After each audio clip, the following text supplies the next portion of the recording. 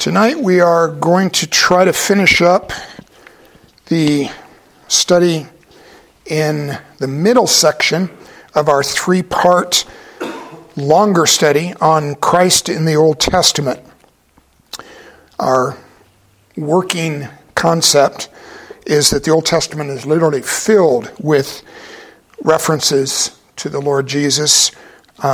We spent a good amount of time studying the prophecies, which described in great detail his coming, who he would be, what he would do, what he would be like, and the purpose for his first coming into this world.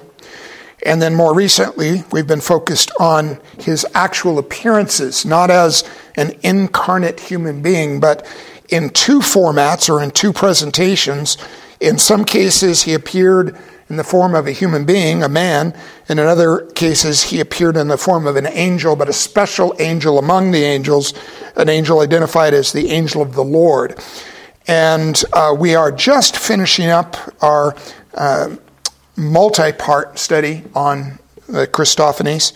And this is going to finish this section, and then next week, Lord willing, David's going to start the exposition of the book of Esther. And then after that, Steve is going to do a segment on systematic theology. And then eventually I'll be back to finish out our study on Christ in the Old Testament by looking at the types and the shadows of Christ, the symbolic presentations and representations and references to the Lord in the Old Testament. All right, so I'll read again our working definition of what a Christophany actually is. First, all the Old Testament appearances of the Lord, where the Lord is visible and seen by at least one individual, are what we call theologically Christophanies, appearances of Christ. They can also be categorized as theophanies, which are appearances of God, because, of course, Christ is the second person of the Godhead. But by definition that I've come up with, in a Christophany, the Lord appears in one location in an actual, visible, definite way. These appearances are not permanent or lasting, but temporary to that moment of history. And as we've seen already, some of those moments of history are longer than others. Some took place in a single day. Others lasted as long as, in a couple of cases, a 40-year-long Christophany. In specific, in the journey of the children of Israel through the wilderness and the presence of the pillar of fire and cloud that was with them throughout that 40-year journey. But Christophanies in every case are not incarnations, but, as I mentioned before, a presentation where the Lord appears as a human or an angel, but does not become or did not become either human or angel. He temporarily took the form, but not the nature, of a man or an angel. All right, so for this last study, I've got more to cover than I should, and I probably won't finish out, but what I've got is I've got the outline of all of these appearances that we've studied in our most last week and this week included. Those outlines will be available for you. We'll hand them out if you'd like one at the end of the study tonight. And any that I don't end up covering, I've got 9 prepped for tonight that will finish out the Old Testament appearances of Christ. Let's say I only get through 6 or 7 of them. You'll have the information in the outline for the ones that I don't have time to cover. All right, so this first one, 2 Kings chapter 1, verses 1 through 4, is the Lord appearing to Elijah the prophet. And let me read those 4 verses, and then I'll kind of fill in the details for us. After the death of Ahab, Moab rebelled against Israel. Now Ahaziah fell through the lattice in his upper chamber in Samaria and lay sick. So he sent messengers telling them, "Go inquire of Baal-zebub, the god of Ekron, whether I shall recover from this sickness." But the angel of the Lord said to Elijah the Tishbite, "Arise, go up to meet the messengers of the king of Samaria and say to them, is it because there is no God in Israel that you are going to inquire of Baal-zebub, the god of Ekron? Now therefore, thus says the Lord, You shall not come down from the bed to which you have gone up, but you shall surely die." So Elijah went. All right, the setting in this circumstance is the king of, remember at this point in history, this is soon after the time of Solomon.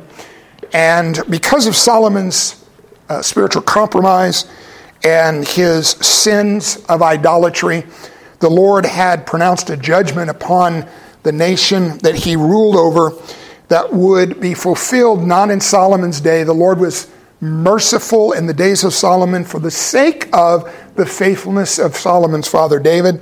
But the Lord had announced that once Solomon died, that the Lord was going to bring a judgment upon the nation of Israel, and he was going to divide Israel into two nations, a northern and a southern kingdom. The northern kingdom would be called Israel, the southern kingdom would be called Judah. The city of Jerusalem was in that southern kingdom. The northern kingdom was also identified with Samaria, which is identified or mentioned in these verses that we just read, because Samaria is in the north, it's in that northern territory, and it became the capital city of the northern kingdom, just like Jerusalem was of the southern kingdom. So we're dealing here with a king of Israel, king of the northern kingdom, Ahaziah, and he is not a good guy. So if you study through the books of 1st and 2nd Kings, we're not doing that for this particular study, you'll notice, and you probably have noticed before, the history of the various kings, both of the northern and southern kingdom, was really a mixed history. Some of them were faithful to the Lord, the minority of them were faithful to the Lord, and many of them were unfaithful to the Lord. Ahaziah is one of the unfaithful ones. So what happens here is Ahaziah has what we would call an accident, which spiritually understood in the context here is no real accident. He is in his upper chamber, and there's a lattice work that he falls through, apparently from the upper chamber down to a lower level, and severely injures himself. And it describes that he's laid up sick in bed, what we would describe as he's not so much sick as he is injured. And he's concerned in the state of his injury whether he's ever going to recover. And because he's a religious-minded man, he decides, I'm going to go seek of one of the gods, gods with a little g, small g. Rather than seeking the one true God of Israel, he decides to send a messenger to, we don't know exactly where it is, but some location which represents the worship of an idolatrous false god of the peoples that surrounded Israel. And this false god was known as Baal-zebub. It's an interesting, there's a whole backstory here. I wish I had time to fully develop it, but the name of this false god literally translated is Lord of the Flies. Can you imagine? I'm going to worship the Lord of the Flies. So what are you in charge of? Well, I'm in charge of all the flies on the face of the earth. And the reason why he sends a messenger to this particular idolatrous god is in that cultural perspective in those days, the Lord of the Flies was the one who was in charge of both giving people diseases and removing diseases from them.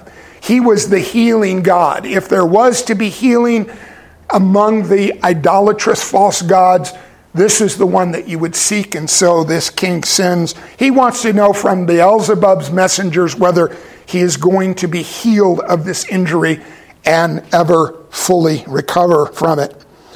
Now in this circumstance, as he sends his messenger, because it says in verse 2, so he sent messengers telling them, go and inquire for me of Beelzebub, whether I shall recover from this sickness. And then in verse 3, in the midst of this, in another location, is Elijah the prophet, who is a prophet that at this point in history, at this moment in history, the truest of the prophets of the Lord, who has a true relationship with the Lord, a true calling and assignment from the Lord.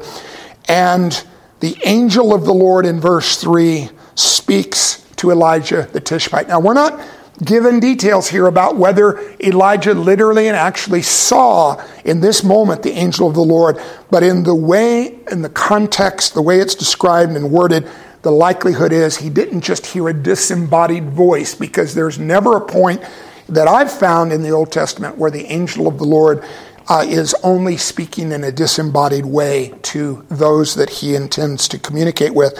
So I believe that there's an implied appearance of the Lord here and a message, of course, that the angel of the Lord wants to communicate to Elijah the prophet. And the message is, arise and go and tell the messengers of the king of Samaria and say to them, meaning he's going to interrupt their approach to Beelzebub with a true message from the true and living God, who is then going to send those messengers back to the king before they even speak to the false god. And the message is, what? You needed to go seek the Lord of the Flies? Is that because there's no real God in Israel? It's an ironic word of rebuke to the king. And then the implication of that ironic word of rebuke is the Lord intends to judge the king for his idolatry and his lack of faith in the one true God. And so he adds to it a word of judgment. And the word of judgment in verse 4 is, to the king, you shall not come down from the bed to which you have gone up, but you shall surely die. And what happens in the next few verses is his life story unfolds and ends exactly as the angel of the Lord had spoken this message would occur. He dies from this injury, never recovering from it. So what is the presentation of the angel of the Lord's appearance here to Elijah? I believe the presentation is the Lord is the protector of his own name. Meaning, the Lord has a strong interest in the revelation of himself. We know from our study of the names of the Lord together that the names of the Lord represent the true nature and character of the Lord. And any false god who lays claim to being a Lord to be worshipped is in direct competition to the one true and living God. And so here the Lord is protecting the integrity, the unique nature and character of his own name in this interruption of his effort to seek this idolatrous false god. And the purpose here is the Lord reminds the king that there is one true God in Israel. And if the message by itself was not sufficient to remind the heart of the king of that, he's going to learn the hard way through the circumstances that will unfold exactly as the Lord prophesied, in which he will die of his injury. The implication being he never repented, never turned back to the Lord, and died under the Lord's judgment. All right, our next Christophany is in the same chapter, and we'll pick up the thread now in verse 9, and this is again an appearance to Elijah the prophet, reading from verse 9 through to verse 15.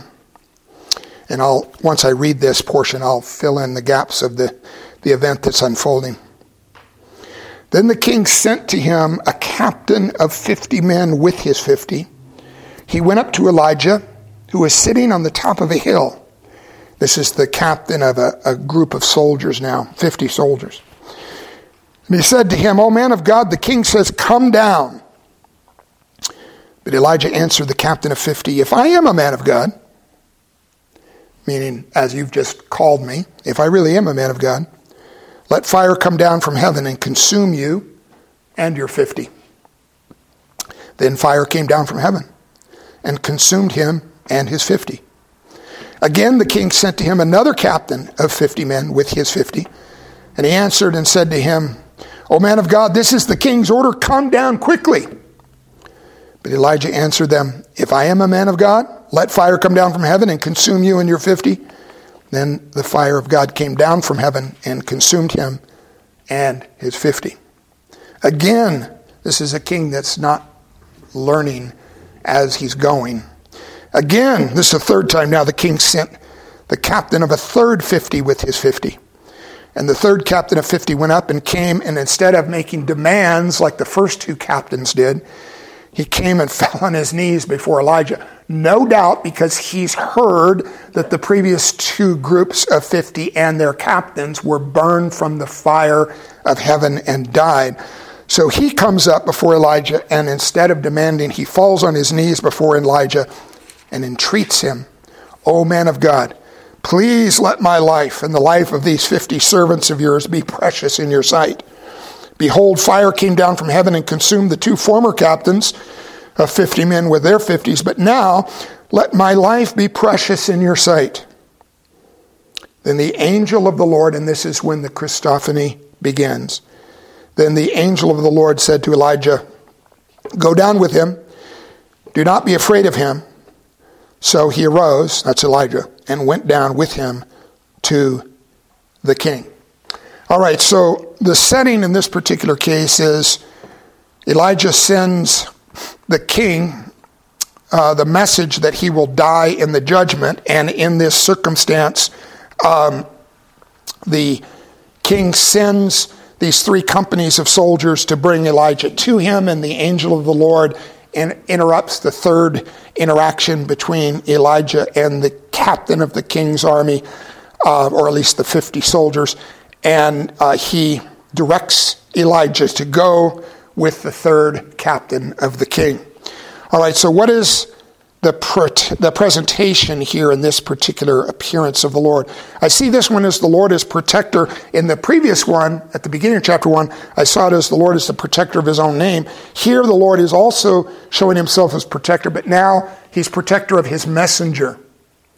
He is making a special appearance just for Elijah's sake.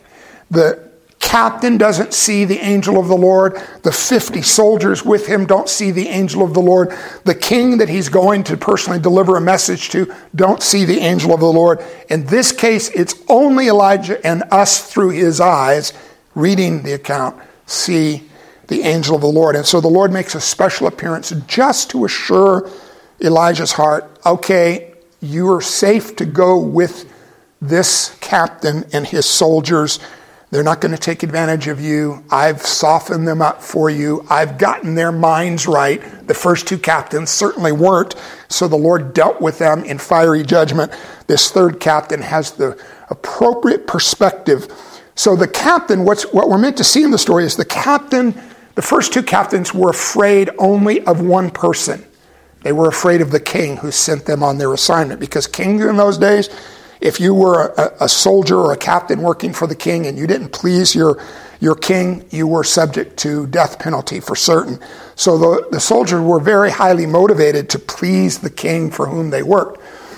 So those 2 captains only were concerned with the king that sent them on their errand.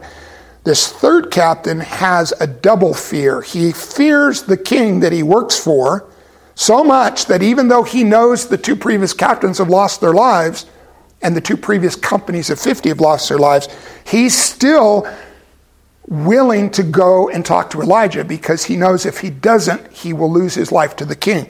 But as he does, he has a completely different perspective. Instead of arrogant, he's humble, and he cries out for the Lord's mercy through Elijah.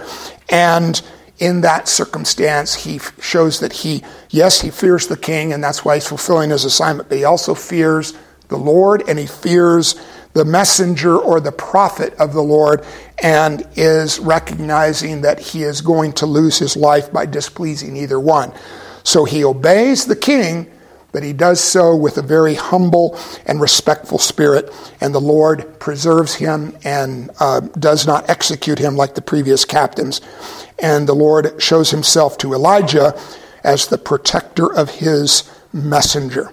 The purpose of this one is simply the Lord assuring Elijah of safe passage to his assignment to communicate face to face with the king. All right, we're going to stay in 2 Kings and jump over now to chapter 19. 19.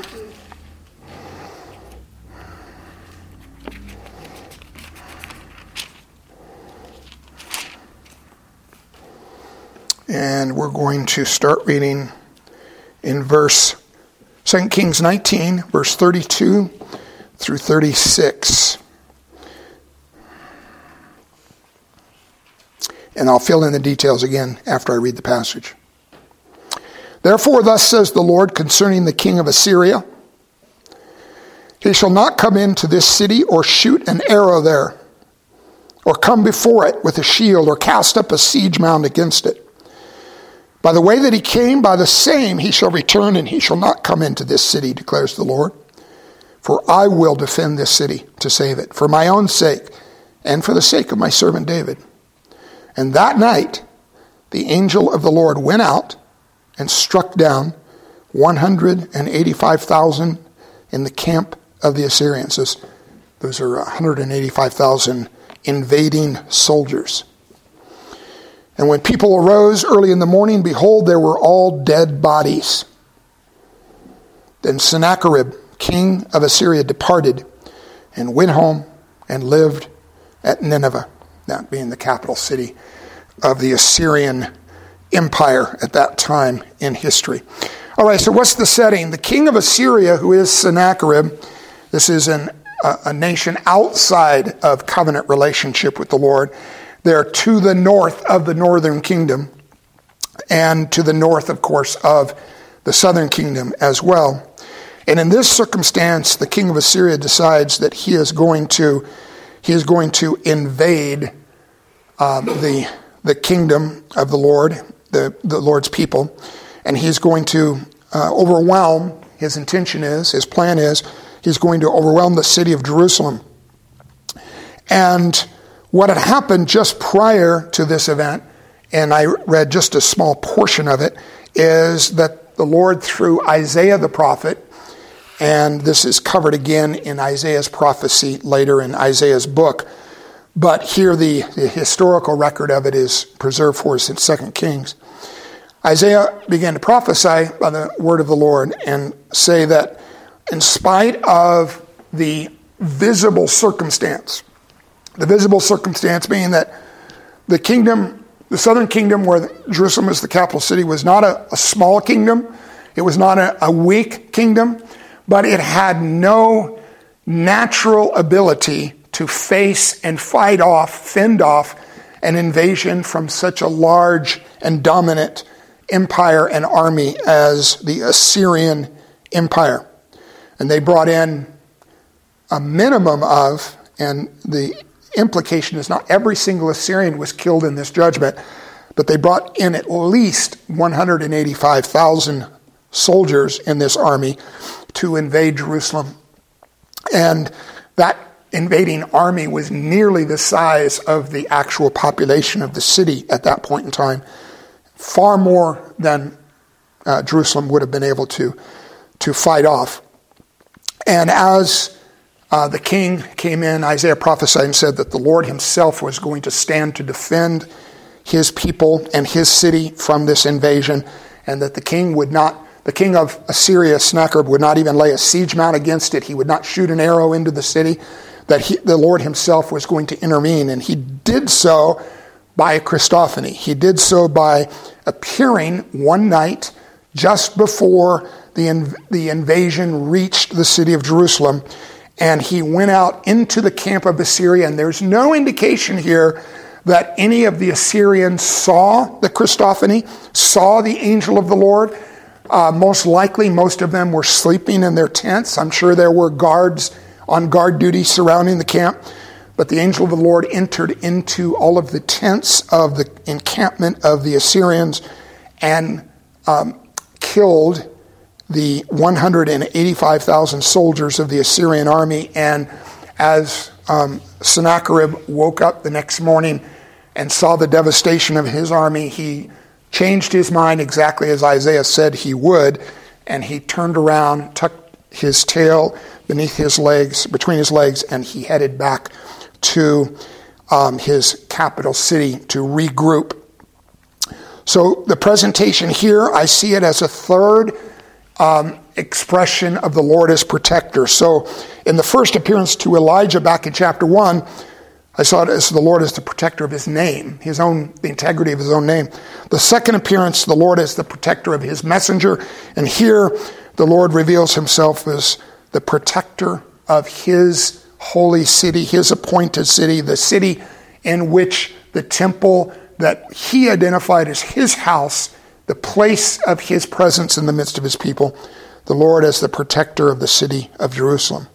And the purpose here is the Lord guarding his covenant people for his own purposes, to preserve them from being overwhelmed by the Assyrian invasion. All right, let's move over now to the next book, which is the book of 1 Chronicles, to chapter 21. This is an appearance to King David. And I have taught on this before, but it's been some period of time. This years ago when I was doing the study for our men's breakfast through the life of King David. And I did an entire message on this section, which I won't have time to do tonight. There's some amazing connections that are in this section. I'll just briefly touch on them for the sake of our time tonight. So I'm going to read the first 17 verses. It's a long section. Then Satan stood against Israel and incited David to number Israel. That means to take a census of the number of people that lived within the parameters of Israel. And that by this time, David has united all of Israel. This is before later the nation is split into the northern and southern kingdoms. So all 12 tribes are united under the leadership of King David, and he decides to take a census to number the people. So David said to Joab, who's the commander of David's army, David said to Joab and the commanders of the army, go number Israel from Beersheba to Dan and bring me a report that I may know their number.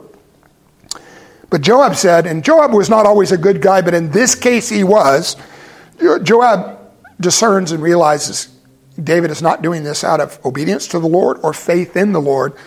He's doing it more out of a natural inclination to just want to gain confidence in the power of the strength of the numbers of his nation. Not a good thing for the king.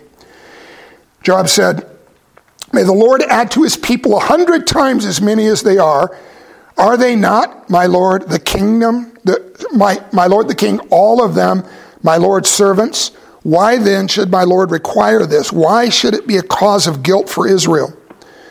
But the king's word prevailed against Joab, meaning the king wouldn't listen to him. So Joab departed and went throughout all Israel. He basically goes on the king's assignment. He knows it's wrong, but he's going to obey the king. Joab departed and went throughout all Israel and came back to Jerusalem. And Joab gave the sum of the numbering of the people to David. In all Israel there were 1,100,000 men who drew the sword. And in Judah 470,000 who drew the sword. About 1.5 million soldiers. But he did not include Levi and Benjamin in the numbering, for the king's command was abhorrent to Joab. So he obeys the king, but only in part. But God was displeased with this thing, and he struck Israel. And David said to God, I have sinned greatly in that I have done this thing. But now please take away the iniquity of your servant, for I have acted very foolishly. The Lord spoke to Gad, David's seer. Gad is a prophet to the king. The Lord spoke to Gad, David's seer, saying, go and say to David, thus says the Lord, 3 things I offer you, meaning this sin requires a judgment, and I'm going to allow you 3 judgment options. You pick how I judge you. 3 things I offer you. Choose one of them that I may do it to you. So Gad came to David and said to him, thus says the Lord, choose what you will. Either 3 years of famine, not just for David personally, but the whole nation. Either 3 years of famine or 3 months of devastation by your foes while the sword of your enemies overtakes you. Or else 3 days of the sword of the Lord, pestilence on the land, with the angel of the Lord. This is a description before it happens of a coming Christophany. With the angel of the Lord destroying throughout all the territory of Israel. Now decide what answer I shall return to him who sent me. Then David said to Gad, I am in great distress, meaning there's no good options here. There's no good choices. Let me fall into the hand of the Lord, for his mercy is very great, but do not let me fall into the hand of man. Meaning he chose option number 3, which also happened to be the shortest and most compact option, but none of the options were light options. So the Lord sent a pestilence on Israel, and 70,000 men of Israel fell, meaning they died. And God sent the angel. This is the angel of the Lord that's just been referenced by Gad the prophet. God sent that angel of the Lord to Jerusalem to destroy it. But as he was about to destroy it, meaning right on the verge of carrying out an utter devastation on the capital city, as he was about to destroy it, the Lord saw, and he relented from the calamity. And he said to the angel who was working destruction, "It is enough. Now stay your hand." So what we have here is the Father in heaven instructing the Son, who is the angel of the Lord on earth, in the midst of carrying out the judgment of God, to stop the judgment before he enacts the fullness of the devastation on the city. The angel of the Lord was standing as he stopped the judgment. He was standing by the threshing floor of Ornan the Jebusite. And David lifted his eyes and saw the angel of the Lord standing between earth and heaven, and in his hand a drawn sword stretched out over Jerusalem. Then David and the elders, clothed in sackcloth, fell upon their faces. And David said to God, "Was it not I who gave command to number the people? It is I who have sinned and done great evil, but these sheep, what have they done? Please let your hand, O Lord my God, be against me and against my father's house, but do not let the plague be on your people." And we see here David in this short sequence of events at his worst. You could make a case and say maybe the Bathsheba incident was David at his worst, but this is in that same basic category. David failing to trust the Lord at a deep and serious level. And it also shows at the end of the event David at his best, which is as the judgment is beginning to unfold, David falls on his face and intercedes to the Lord on behalf of the people, and essentially says, "Let me be the magnet that draws the judgment, because I'm the one that caused it. I'm the one that should suffer from it. My people, the sheep of your hand, your pasture, should not suffer for this. I should be the one in my father's house, should be the one to suffer from it." All right, so in this circumstance, what we see is that David sees the angel of the Lord is standing by the threshing floor of Ornan, and in the next one, which is in this same chapter, I'll describe that in a little bit more detail.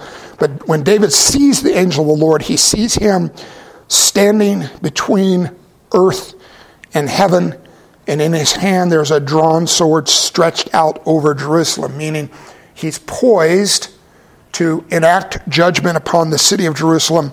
And the Lord in heaven, God the Father, speaks to the angel of the Lord to stay his hand and sheath his sword, essentially, to stop the judgment. But the actual appearance, David doesn't see him standing, even though he was at the threshing floor of Ornan. He sees him, in a sense, standing between heaven and earth.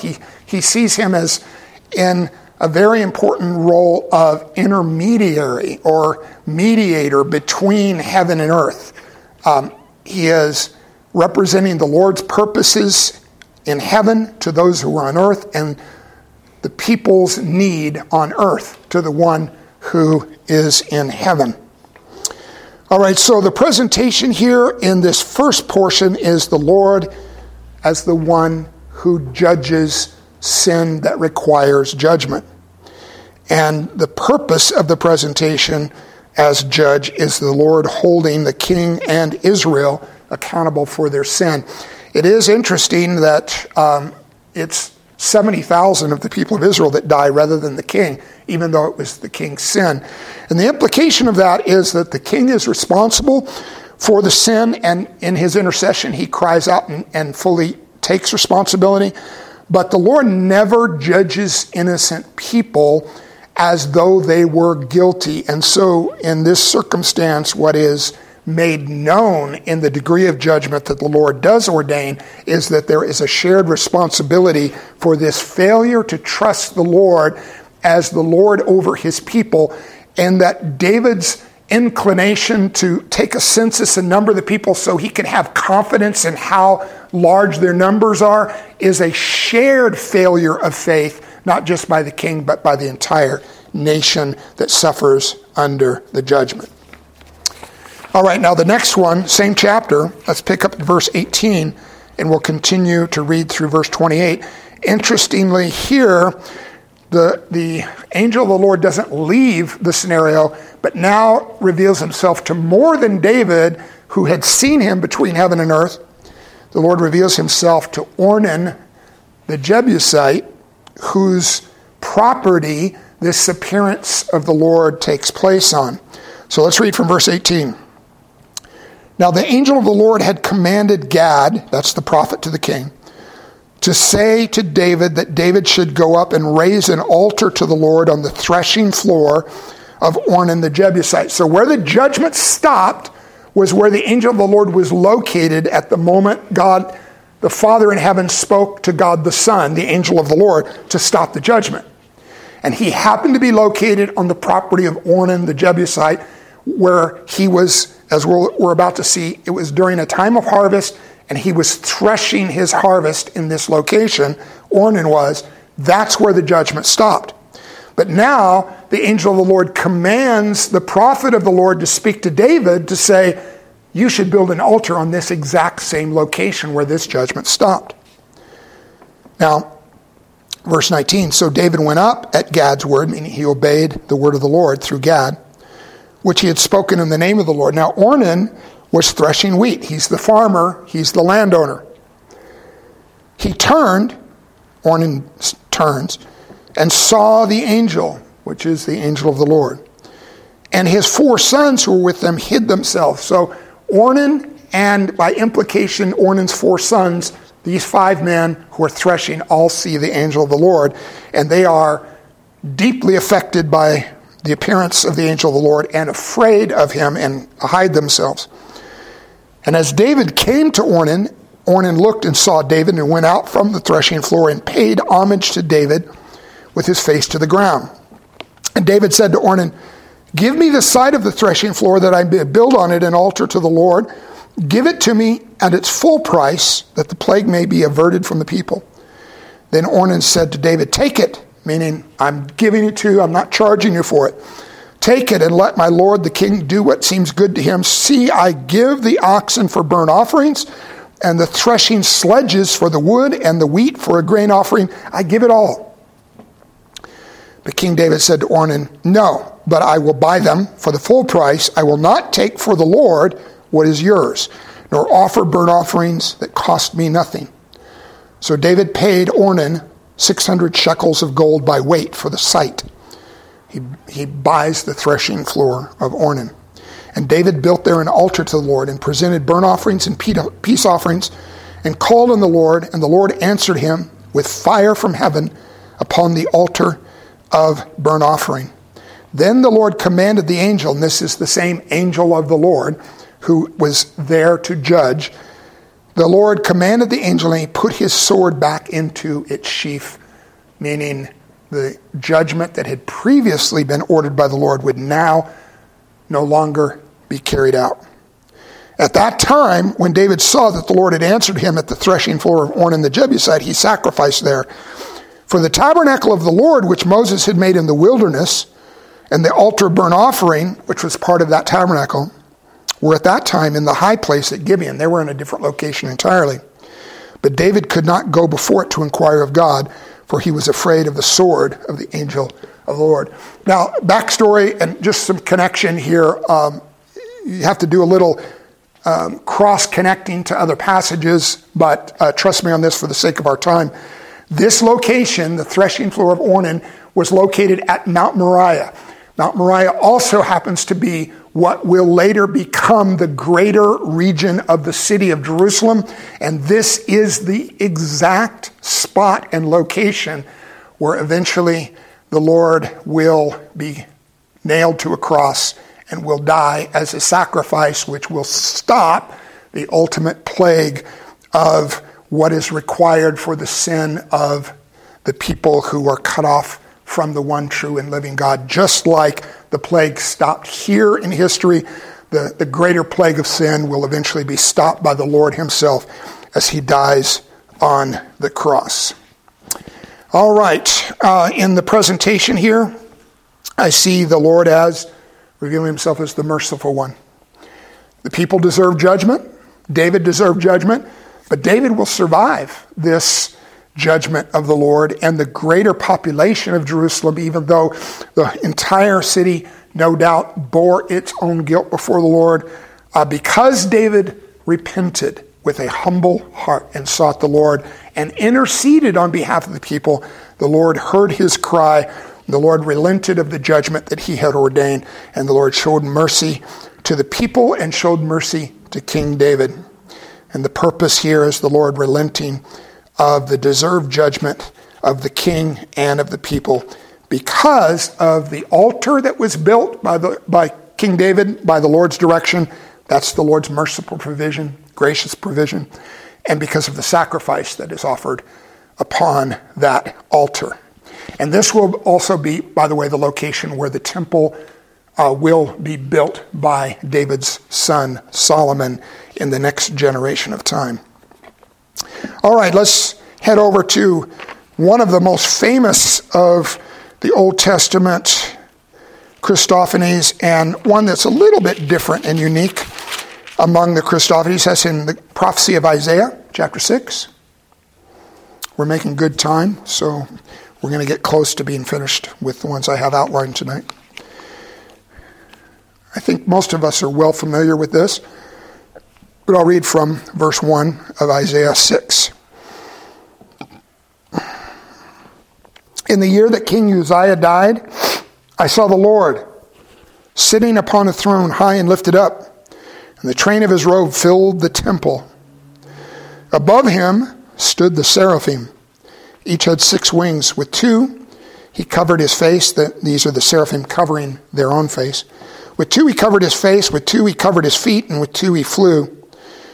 And one seraphim called to another and said, Holy, holy, holy is the Lord of hosts. The whole earth is full of his glory. And the foundations of the thresholds shook at the voice of him who called, and the house was filled with smoke. Now at that point, in the next few verses, there is a personal interaction between the Lord sitting upon his throne and Isaiah, who is spiritually present in this heavenly scene. And this is certainly a vision experience that Isaiah is given of heaven itself. One of the few in all of history and all of God's word where the Lord, in a sense, brought someone from earth spiritually up into heaven to be a personal eyewitness of what takes place in the throne room of heaven, the headquarters of all of existence and all of creation. So what is going on here? What's the setting? I won't take the time to read it, but for those who want to kind of fill in the background a little bit, in the book of 2 Chronicles, chapter 26, the first 15 verses, there's more history, kind of an overview of the story of King Uzziah. And he is mentioned in this setup for the experience that Isaiah is given in verse 1, in the year that King Uzziah died. Now, who was this king? He was one of the good guys, one of the minority good kings, faithful to the Lord, walking with the Lord. None of the good kings, including King David, the greatest of the good kings of Israel, none of the good kings are perfect. They all have flaws, but the difference between them and the bad guys is the bad guys are given over to their own indulgences and their own fleshly desires, and usually to idolatrous worship of false gods. The good kings are committed to the Lord. Even imperfectly, they're walking with the Lord. They're desiring to obey the Lord. They're desiring to faithfully follow the Lord. They're committed to the Word of God and the laws of God, and they are, however imperfectly they're doing it, they are walking faithfully with the Lord. So here's a problem. King Uzziah has died. It is always a problem in the history of the Old Testament when one of the good kings dies, because there is no guarantee that the man who is going to replace him as the authority over the entire nation is going to be as good as he was. And oftentimes good kings were replaced by wicked ones. So in the year that King Uzziah died, it is a time of uncertainty for the entire nation. And there, as far as the Lord is concerned, he has a purpose for the succeeding generation, but the people of God are not certain about what is going to happen next. Now, in this circumstance, the Lord calls the prophet Isaiah to come up from the earth into the throne room of heaven itself. Why did the Lord give him this special privilege of being lifted up from earth into heaven and into the throne room of God? Because on earth, everything is uncertain. On earth, the story of history from a human naturalistic perspective it's just a story of uncertainty, folded in uncertainty, wrapped in more uncertainty, and no one knowing what's going to happen next. But the big picture and the ultimate story of history is not what might or might not happen on earth next, but what is ordained in heaven from the throne of God. And so when the people of God are struggling in their greatest moment of uncertainty, now that this good and faithful king has died, the Lord calls the prophet of God to come up into the throne room of heaven in order for Isaiah's heart to be anchored with certainty to the one who is sitting upon the throne, so that when he goes back to speak to the people of God, he can speak with that great confidence about how certain things will be because of the one who sits upon the throne in heaven. Now, I'm going to read just one verse from the New Testament. This is from the Gospel of John, and it is connected to what we just read in Isaiah 6. In the Gospel of John, chapter 12, John makes this interesting comment in his Gospel account. And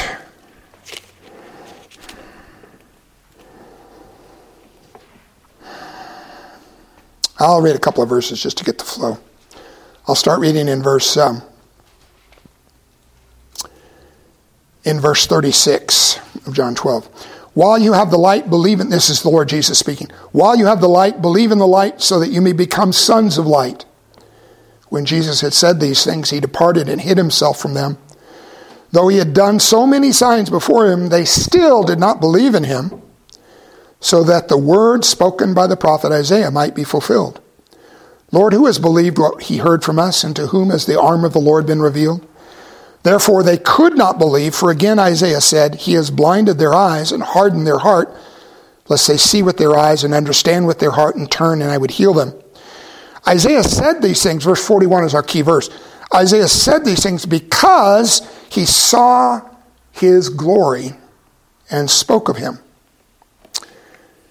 So what John adds as a comment to explain these hard words that the Lord spoke about Israel's heart condition from the Lord, John commented and said that this is all in the context of the Lord revealing his glory to Isaiah. And the one place in the prophecy of Isaiah, and commentators both in the Gospel of John and in Isaiah chapter 6 are in agreement that John is referencing the experience of Isaiah chapter 6, the heavenly throne room vision that the Lord had given him.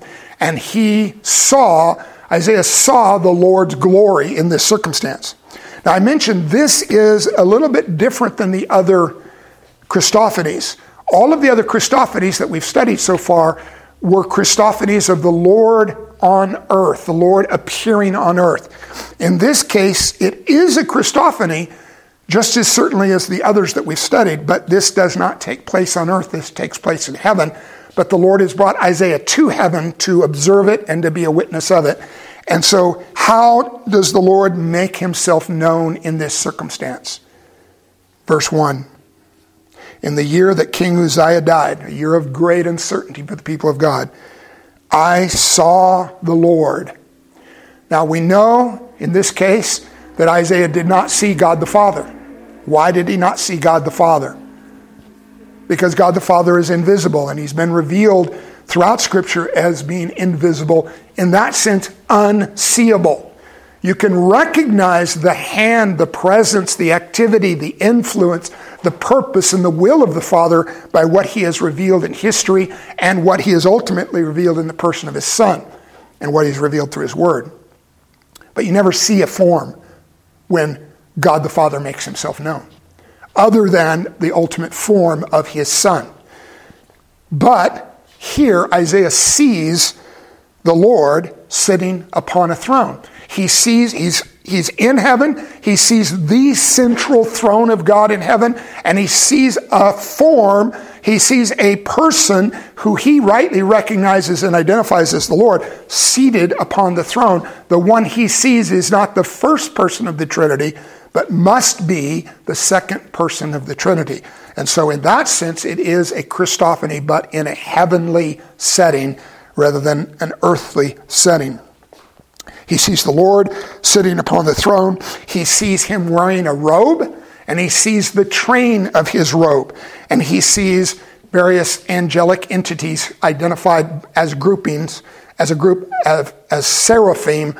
These are the four special, what are called in the book of Revelation, four heavenly beings, four living beings that are in the closest proximity to the throne of God and having a special assignment to declare things about the one who sits upon the throne. So he sees all of that, but he sees actually the Lord Jesus sitting upon the throne.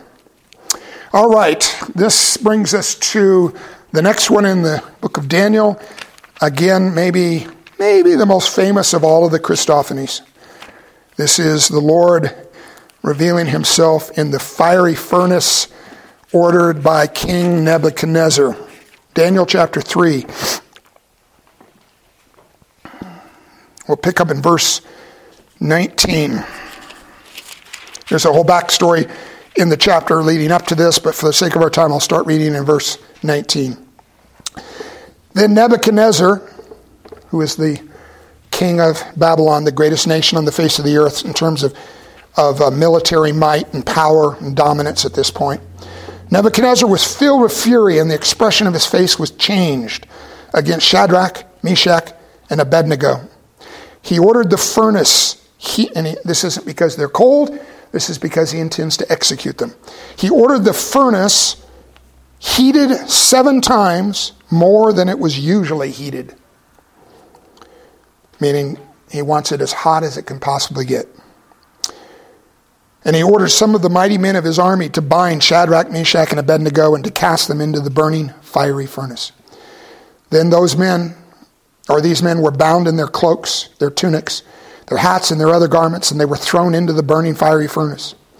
Because the king's order was urgent and the furnace overheated, the flame of the fire killed those men who took up, meaning the soldiers that cast them in died because they got too close to the fire. The men who took up the 3. Verse 23, and these 3 men, Shadrach, Meshach, and Abednego, fell bound into the burning fiery furnace. Then King Nebuchadnezzar, who is observing all this from somewhat of a distance and is apparently, I don't know the exact situation of the furnace, but he's able to look into the furnace from a distance, a safe distance. King Nebuchadnezzar was astonished and rose up in haste. He declared to his counselors, did we not cast 3 men bound into the fire? They answered and said to the king, true, O king.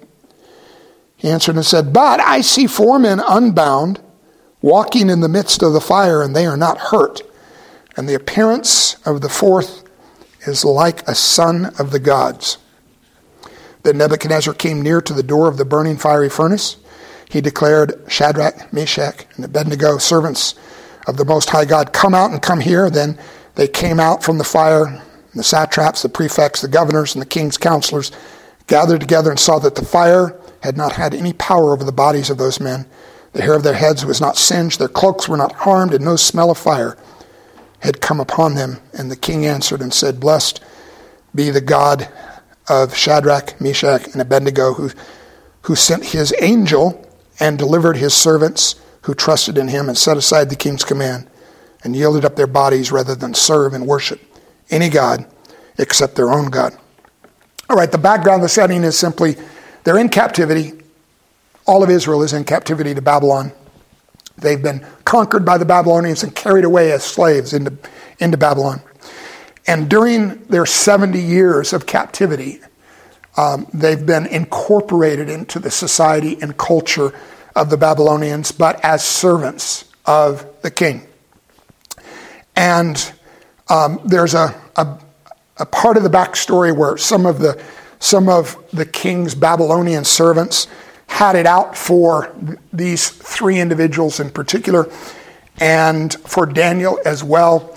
And they try to set a trap for them, and the trap is order these men to bow down and to worship you as a god. And the three refuse to do so.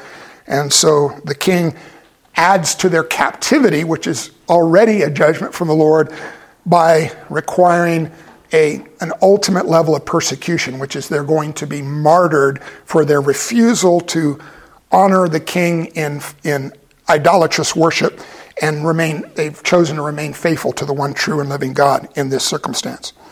So we've already read how it all unfolds, and what happens in the actual Christophany event is that the king himself sees the three men that have been cast into the flame, no doubt to instantly die. The soldiers who cast them in even die. But instead he sees them alive and walking around in the midst of the flame, and there's a fourth figure in the flame, in the fire, in the furnace with them. And the king, who doesn't know exactly theologically with precision how to identify what's going on, he just says, the fourth one is different than the other three. I can see a difference even through the flames. The fourth one has the appearance of a son of the gods. And then later identifies him as an angel. So what we have here is a unique shared Christophany. The Christophany is given to the king of Babylon. He sees the fourth man, who is the Lord himself in this circumstance of the furnace. But no doubt, and even though the passage doesn't explicitly declare this, I am convinced that the three faithful young men who were surviving in the furnace saw the fourth man as well. So it's shared by the three faithful ones and by the king of Babylon. For the king, it has the beginning of a heart influencing experience. And the Lord here is, of course, presenting himself as a son of the gods. And that's within the framework of the king's understanding. Now, he's more than a son of the false gods. He is the son of the one true and living God. But this is how far Nebuchadnezzar is able to understand what's going on. The purpose here, the Lord is encouraging Israel in a time of captivity and a time of great persecution. But he is also beginning to speak to the hardened heart of the king of Babylon, who is Nebuchadnezzar. All right, so we're at the end of our time, and I got 7 out of our 9 finished. The only 2 that we didn't cover are both found in the prophecy of Zechariah. One in chapter 1 of Zechariah, verses 7 through 19. The other is in chapter 3 of Zechariah, verses 1 through 7. I have these detailed in the notes. The essence of them is, in the first, the angel of the Lord appears and intercedes with the Father God for the sake of Jerusalem. And the Lord, who is the angel of the Lord, is here showing in advance the principle that later Paul the Apostle in Hebrews is going to make known about one of the special assignments of the Lord Jesus, which is as the heavenly intercessor for the people of God. And then in the second case, it is an appearance in which the present high priest at the time, who is Joshua, is standing before the angel of the Lord with a a filthy garment. He is the high priest of the people. His garment should be pristine, but it's filthy as symbolically representing the failure of the high priest to maintain himself in a consecrated heart condition before the Lord, and it also reflects on the heart condition of the nation. And in this circumstance, the angel of the Lord, who he is standing before, orders for his filthy garments to be removed. He takes away the iniquity, the angel of the Lord, it takes away the iniquity of the high priest and clothes him with new and pure and clean garments. And he gives a solemn assurance to the high priest, the angel of the Lord does. And in this case, the presentation is the Lord as the heavenly high priest, repairing and restoring the full spiritual functionality of one of the three great offices of Old Testament authority, which are, of course, prophet, king, and high priest. And this is a restoration of the high priestly ministry of the Lord. But those two last portions, which we didn't have time to read, they'll be in the outlines that I have provided for you. All right, so I just want to say this as we end this long and detailed study on all of the Christophanies in the Old Testament. I want to remind us of something I mentioned right in the beginning, our intro to all of the Christophanies. There's so many of them, and each one is so interesting in its own way. But each one of these represents in a unique and special way just how completely engaged and involved the Lord is with his purposes on earth unfolding exactly according to his plans, and just how involved he is with his people and the key representatives of his people at critical moments of redemptive history. All of that leading up, of course, to the fullness of revelation in Christ as he is later incarnated in Bethlehem. All right, God bless you, and Lord willing, next week David will be here to begin the new expositional study through the book of Esther.